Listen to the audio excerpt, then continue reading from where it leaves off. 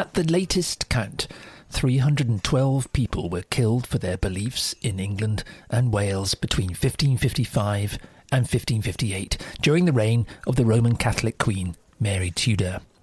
One of them was hanged, drawn and quartered, and 26 died in prison. All the others were burned alive, including a number of women and teenagers. No wonder the first Tudor queen has for centuries been known as Bloody Queen Mary. She killed Protestants, we're usually told, because she was a stupid religious bigot. It was all part of a doomed attempt after Henry VIII's break with Rome and the reign of his Protestant son Edward VI to make England Catholic again. Historians now know that almost everything in this traditional Bloody Mary story is completely wrong. It's certainly true that over 300 people were killed, but exactly why is becoming more and more of a mystery. How could such a chain of tragic events ever have come about? Well, we find ourselves starting almost from scratch.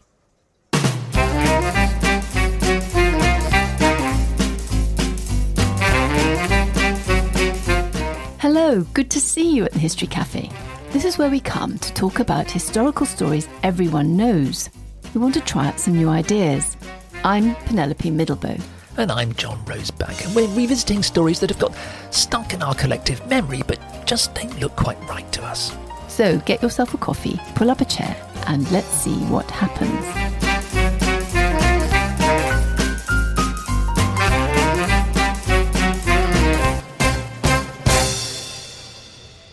Look, let's say straight away that we're not trying to excuse or explain away the death of over 300 people for their beliefs in the 1550s. It's a shocking stain on the English past. What we're trying to do here is to understand what happened a little bit better.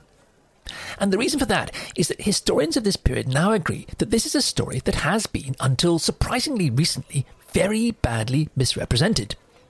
We believe that we now all owe it, at the very least, to the victims to get the story straight.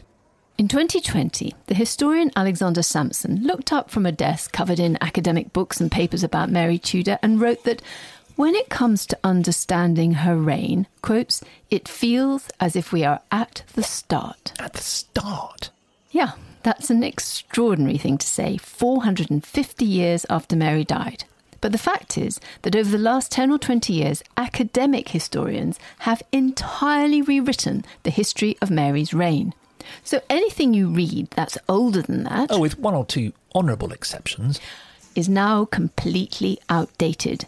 It is just not worth reading anymore. Yep, open the window and throw it out. Well, there are two simple reasons for this revolution. The first is that, ever since Mary died, childless, at the age of just 42 in 1558, the history of her reign was written almost exclusively by English Protestant historians. Well, Mary, of course, was a Catholic. After her father Henry VIII's break with the Pope and the short reign of his Protestant son Edward VI, Mary had briefly restored the Catholic Church in England. However, when she died without an heir, her half-sister Elizabeth abruptly, and as it turned out permanently, switched England back to being Protestant again. So English historians, writing from a strongly Protestant point of view, always jumped to the conclusion that Mary was a failure. In fact, they portrayed her as bigoted, stupid, short-sighted and old-fashioned. And, for what it's worth, ugly. Ugly. You don't need us to tell you that this kind of half-baked posturing no longer has any place in the way we do history. The only surprise is that it took almost until the end of the last century before anybody woke up to what they were doing. We've discovered that we have to stop thinking about the reign of Mary Tudor from a Protestant point of view. We also have to stop thinking about her in a parochially English way. We need to know what was going on in the rest of Europe.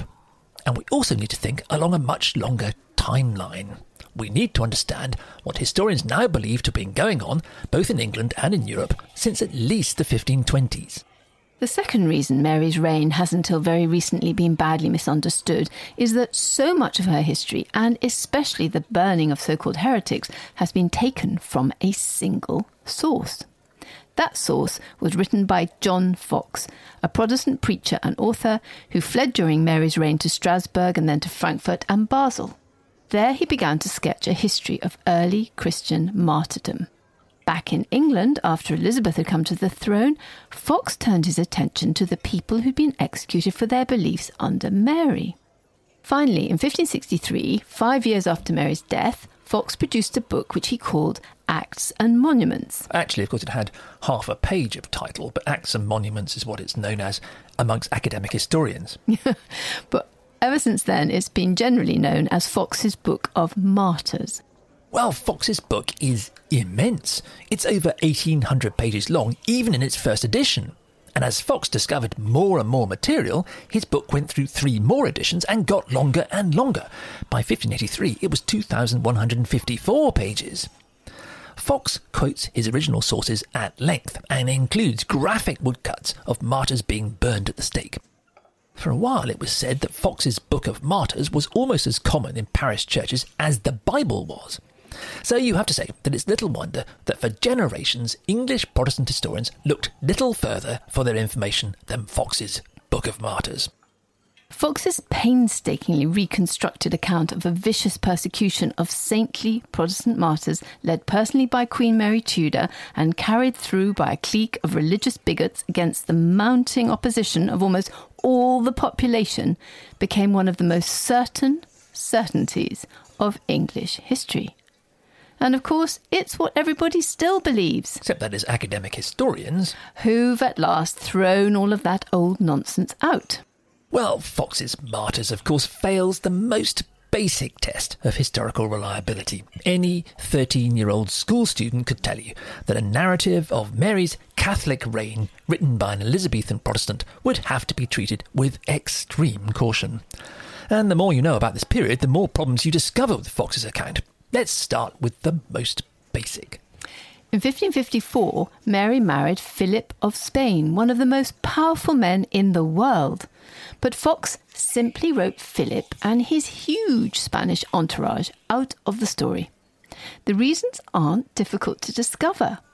When Fox was writing during the 1560s, relations between Elizabeth's Protestant England and Philip's Catholic Spain were strained, but still against the odds holding up. Philip needed English support against the French, and the English needed any allies they could get. And the Spanish had historically been the obvious choice. In particular, Philip of Spain had so far succeeded in persuading successive popes not to excommunicate the Protestant Queen Elizabeth. It was inconceivable, therefore, that Fox, writing in 1563, could possibly blame the Spanish for what had happened during Mary's reign. After all, Fox made what little money he did through his connections at court and dedicated his book to Queen Elizabeth. He absolutely needed to get his diplomatic soldiers in a row and stay in with the right people. Even more important was the problem of Elizabeth's marriage. In 1563, when Fox's book was first published, Elizabeth was already 30, and the problem of getting her married and producing an heir was beginning both to be pressing and to prove extremely tricky to solve. Elizabeth had turned down a whole series of offers. Including one, in fact, from King Philip of Spain. Her former brother-in-law. Nice. One of the key problems in finding a husband was knowing exactly what powers Elizabeth would retain and what would pass to her husband if she were to marry. Legally and traditionally, a woman in England at this time was ruled by her husband. Even progressive Renaissance thinkers, often known as humanists, doubted that a woman would have the wit to rule a kingdom in her own right. Exactly what powers the Queen would retain if she married remained an unresolved and extremely delicate and politically explosive question throughout the 1560s and beyond. In fact, it was probably one of the key reasons Elizabeth would stay unmarried until she died. Well, there was only one precedent to go on, since England had only ever had one queen. And that was Mary. In the circumstances, therefore, Fox could not for a single second suggest that Mary had lost any of her authority when she had married King Philip in July 1554. There was no alternative at all but to describe everything that happened in Mary's reign as if the marriage had made no difference.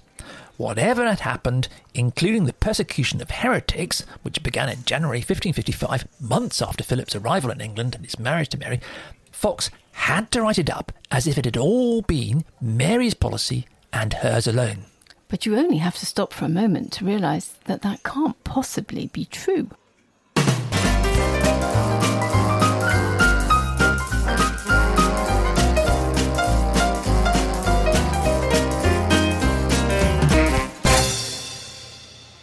The execution of over 300 heretics during the reign of Queen Mary has, until the last 20 years or so, been treated by English historians as the work of a bigoted and foolish Catholic monarch.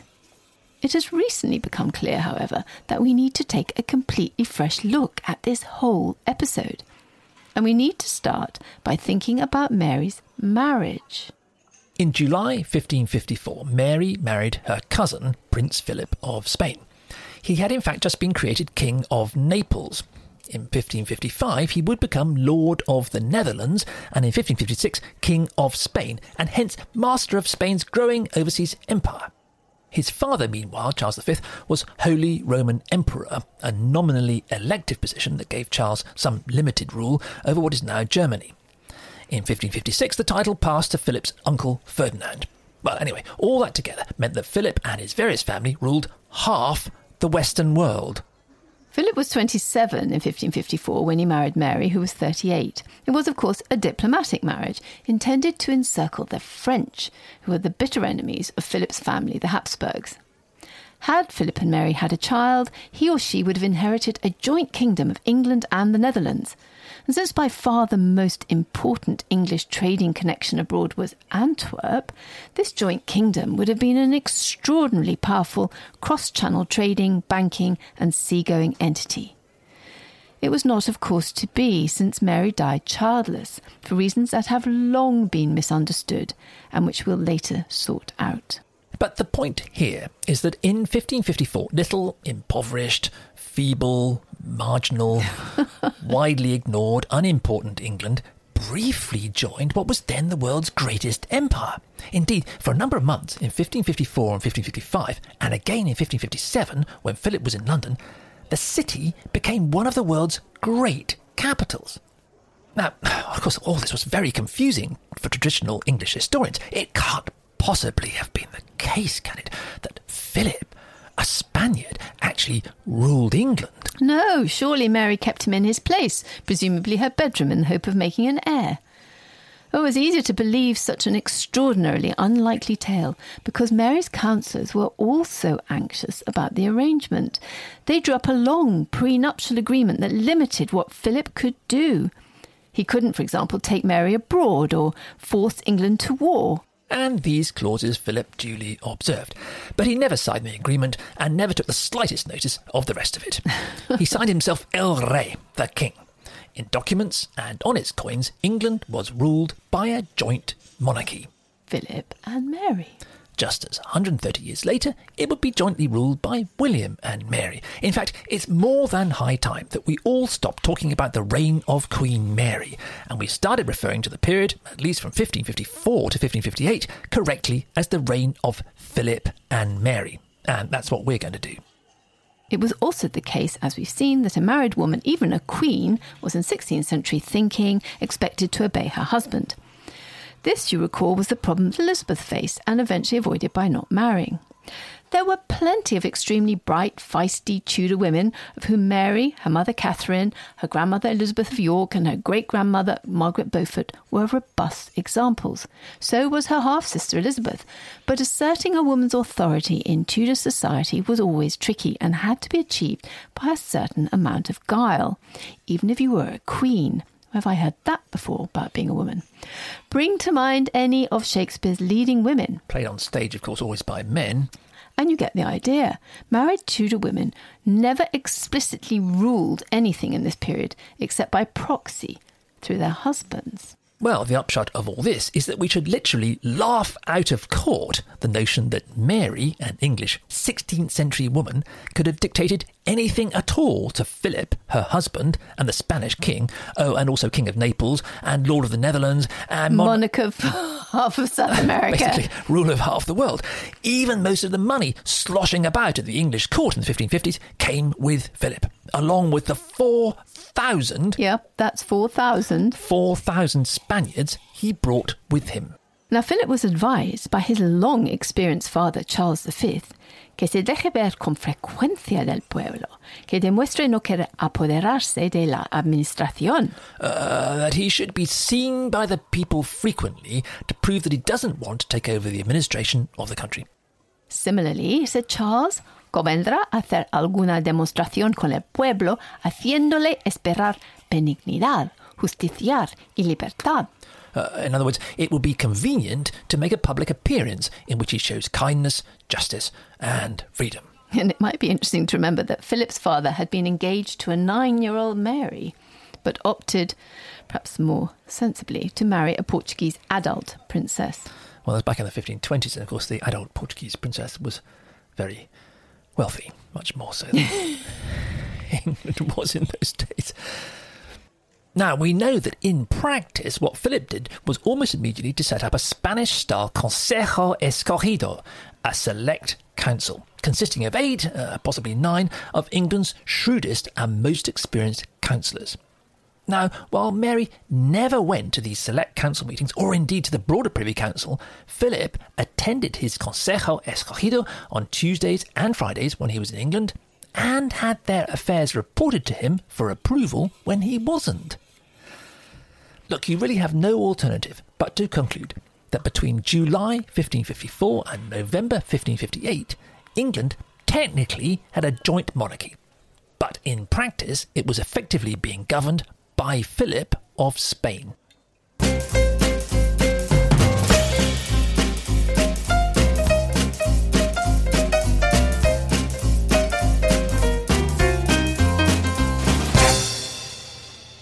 Generations of unsympathetic English Protestant history have led us to imagine Mary as a scowling, embittered and dour middle-aged woman, and Philip as an unloving, over-religious and humourless madman.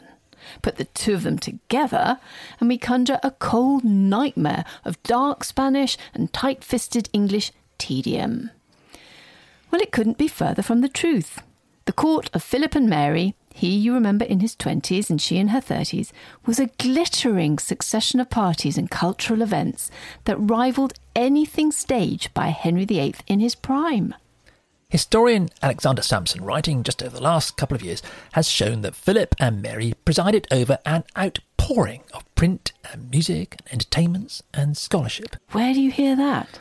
The court was filled with Dutch and Italians as well as Spanish. Spanish cash flowed freely and courtiers were decked in fine jewellery. Festivities went on for 15 days at a stretch, with bull running and the Spanish Juegos de Cañas, well, the latest thing in Spain, a game in which teams of horsemen charge each other, armed with wooden spears, defending themselves with shields. But there were also the Burgundian-style jousts, old Henry VIII's favourite, a mixture of charging with lances and melees with swords, in which Philip fought in the Tudor colours of blue and yellow. During the reign of Philip and Mary, says Sampson, the English court enjoyed, quotes, an unrivalled magnificence and sophistication, not seen for decades, nor seen again. It was certainly all a very stark contrast to the small, cold and mean court later kept by Elizabeth. And you really have to take that seriously, those of you who are fans of Elizabeth, that her court is now known by historians to have been a pretty miserable place. Let alone the interminable hunting of James I after her. Which we go into in our series on the Gunpowder Plot. We certainly do. Mary, we now know, was a shrewd and accomplished modern humanist and extremely well-read in the latest Renaissance literature. Philip was a young and notorious ladies' man, plenty of money to throw around. But Philip was no fool, and it seems that even if this was, as both sides knew, a diplomatic mariage de convenance, he played his part with good grace and common sense. His servants consistently said that Philip es inglés y no español. He's English and not Spanish. Which is an extraordinary thing given the circumstances.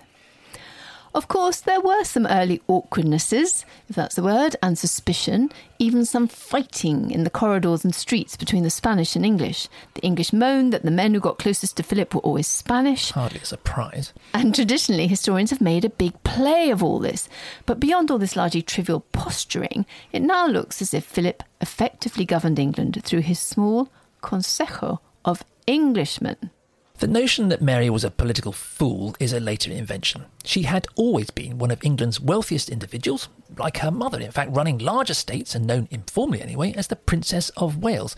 She seemed to have worked very hard. Yes, she was described as Mary in the morning, Martha in the afternoon, which presumably means that she read or prayed in the mornings and spent her afternoons hard at administrative business.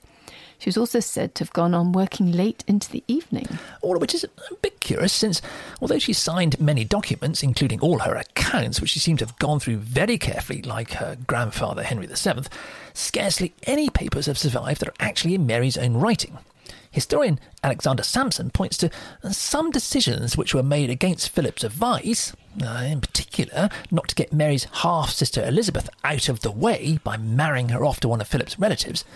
But these examples seem to have been the exceptions rather than the rule, and Sampson adds that Philip's own counsellors so often found little weaselly ways to get round his instructions that they had a special name for it. Yeah, they called it obedezco pero no cumplo, which means literally, I obey, but I don't comply. I think that's a very useful phrase. You have to conclude that Philip was so secure in his rule that a bit of fancy footwork over details by his counsellors, or even by his wife, really made little difference. He was in charge. Meanwhile, the rest of the English nobility were having a good time. And that was very important. Among the nobles, in noticeable contrast to all the other Tudor reigns, there was not a murmur of discontent. Nor, unlike all the other Tudors, was there a single religious rebellion. No, Wyatt's rebellion in 1554, which you might have heard about, the only serious rebellion, was actually a protest at the Spanish marriage. Its leaders were largely Protestant, but they had to keep that quiet for fear of losing their rank-and-file supporters. The point is that the European Catholic court of Philip and Mary worked extremely well. We should celebrate it as one of England's better achievements. Hurrah!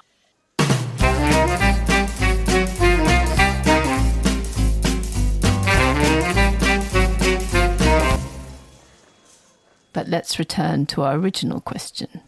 How was it that the English Catholic regime of the 1550s ended up executing over 300 Protestants in less than 4 years? Burning many of them at the stake. This can't any longer be written off as the policy of a foolish and bigoted Catholic queen. In this period, England was a dual monarchy governed by Philip and Mary, and there can be no doubt at all that it was Philip who was taking the big decisions. Aha, you'll say. So the campaign against heresy was really a piece of dark Spanish Catholic tyranny. Remember the Spanish Inquisition. Nobody expects the Spanish Inquisition. Well, we shall see that this too is something of a myth. The Spanish Inquisition, after all, executed fewer people in the whole of the 16th century than Philip and Mary did in 4 years. Anyway, it's now clear that Philip was not running the country on his own or with the Spanish, but with his English Select Council. And take a closer look. Philip's Consejo Cogido turned out to have been the Tudor period's most able government. You see, one of the traditional Victorian slurs against Mary's government was that she tried to govern with an enormous and hopelessly divided council. It could never have worked, silly Mary. But back in 1986, the American historian Dale Hoke produced a new and commonsensical analysis of her council. Simply speaking, he found that Philip and Mary's council contained two distinct groups. The first were the men, and it's always, of course, the men who'd rallied to Mary from the 6th of July 1553 when Edward died. Mary had had to get away from London because it had become obvious that Edward's very Protestant councillors were going to try to proclaim the young Protestant Lady Jane Grey as Queen, even though she had virtually no claim at all to the throne. If she'd stayed anywhere near London, Mary risked being imprisoned, or worse. For some weeks, therefore, Mary holed up in East Anglia. There she collected a rather rag-bag force of supporters and began to move, warily at first, but then rapidly and without any opposition, toward the capital. The men who rallied to Mary in these very early days were, as John said, a hodgepodge of Catholic friends and local landowners. One of them, Lord Wentworth, actually turned up in full armour with a private army. But by the 20th of July 1553, that's a fortnight after Edward's death, it was becoming obvious to everyone that there was widespread enthusiasm across the country for Mary to become queen and to return to the Catholic Church. And that isn't something that you hear very often. Now the makeup of Mary's advisers significantly changed. A succession of Edward's old councillors turned up, coming to make their peace with her, begging her pardon for having supported Queen Jane, and committing themselves now to work with Mary. Intelligently, Mary now appointed 17 of these former councillors from Henry and Edward's reigns to her Privy Council. Well, the result of all this was that with the hurriedly enlisted war councillors and then the sensibly recruited old hands from Henry and Edward's time, Mary's Privy Council theoretically ended up with 55 members. Well, that was more than enough for Protestant English historians traditionally to laugh and jump to the conclusion it must have been far too unwieldy to do anything properly. Inevitably, ambassadors at the court began to gossip, and they always did gossip, about squabbles between this faction and that faction, and the tradition of the complete breakdown of Marian government became fixed in historical memory. The historian A.F. Pollard wrote in 1910, quotes, "Sterility was the conclusive note of her reign. It's a disgraceful and insulting verdict that has been since repeated again and again." Sterility was the conclusive note of her reign. Remember, she was childless. Pollard also wrote that Mary burnt people just to satisfy, quote, "the cravings of a mind diseased in a disordered frame." Well, that's a verdict that fewer modern historians have felt able to parrot, although they appear to believe it. All this is ridiculous. It's now clear that Mary had assembled what was probably the most capable administration in the whole of the Tudor period.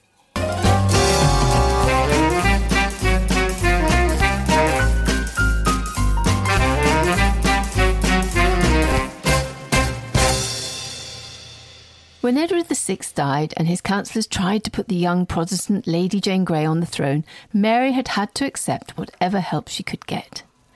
But it became very rapidly clear that there was widespread enthusiasm for Mary to become queen. So, just a fortnight after Edward's death, his councillors began turning up and begging Mary's pardon.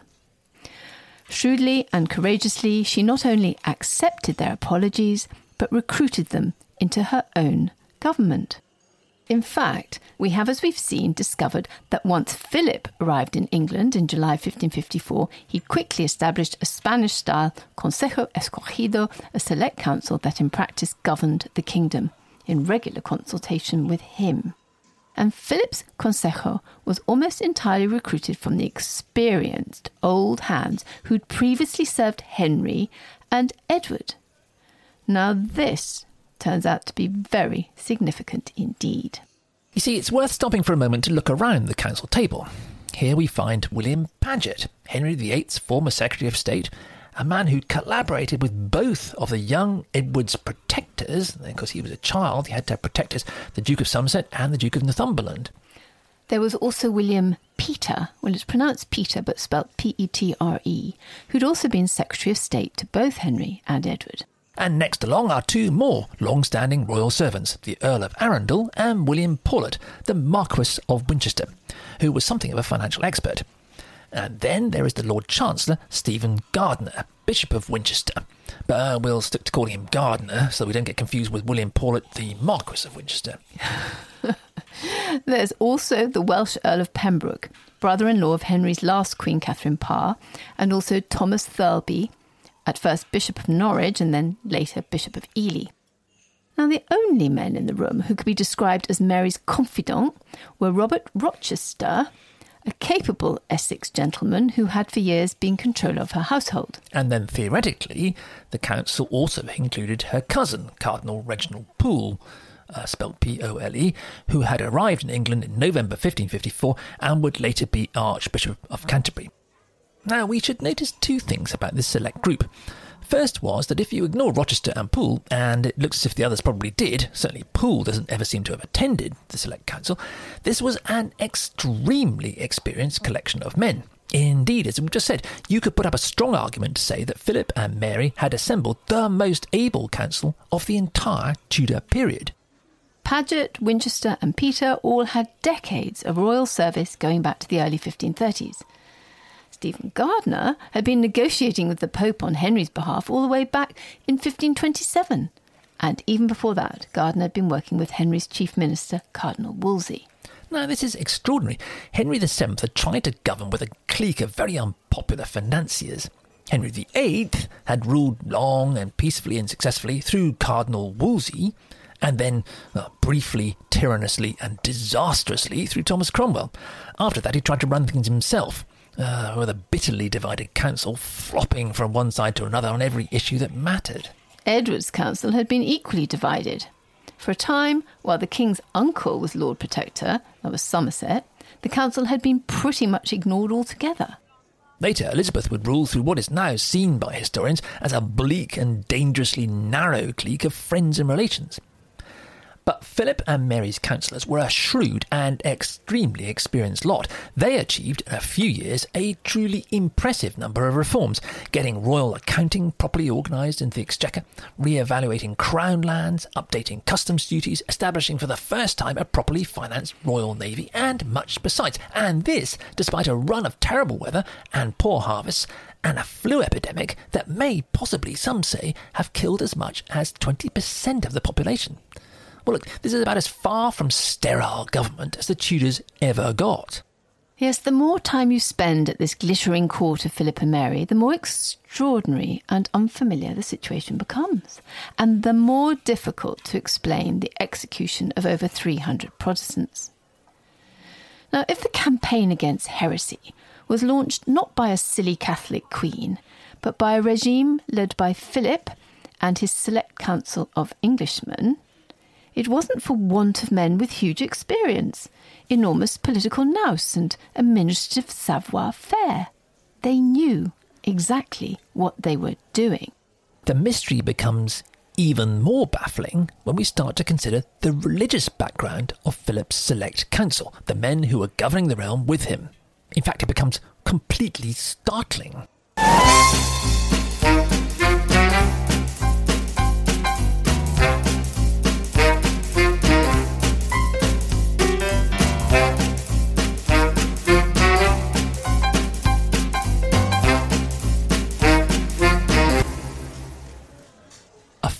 After the death of the Protestant King Edward VI, most of his former councillors came to offer their loyalty to the new Catholic Queen, Mary. Very shrewdly, she took most of them into her Privy Council. And then, when King Philip arrived and set up a select council to govern the realm with him, the men he chose came almost entirely from these former councillors of Edward. Now, this created an extraordinary situation. Not only were the Catholic King Philip's new select councillors extremely experienced, but they were almost all of them Protestants. Let's start with Bishop Thirlby. He'd been one of Henry VIII's chaplains through his divorce from Catherine of Aragon, Mary's mother, and his separation from the Pope. He'd then been made a bishop by Henry's very Protestant Archbishop Thomas Cranmer. Stephen Gardiner was another of Cranmer's bishops. As we see in our series on Henry's break with Rome, Gardiner had been one of Henry's personal team of theologians and diplomats. In fact, Gardiner had been one of those who'd gone to Italy and negotiated personally with the Pope. He'd then helped Henry push through the break with Rome. Gardiner had in fact subsequently written a book called De Vera Obedientia, which was one of the most sophisticated defences of Henry's seizure of the supremacy over the English Church. Well, if that's not Protestant, I don't know what is. The Peter family was later Catholic, but William Peter had come to court as a contact of Anne Boleyn's family. He'd then become Thomas Cromwell's right-hand man in dismantling every single one of the nation's monasteries and stealing their land, taking indeed thousands of acres of it for himself.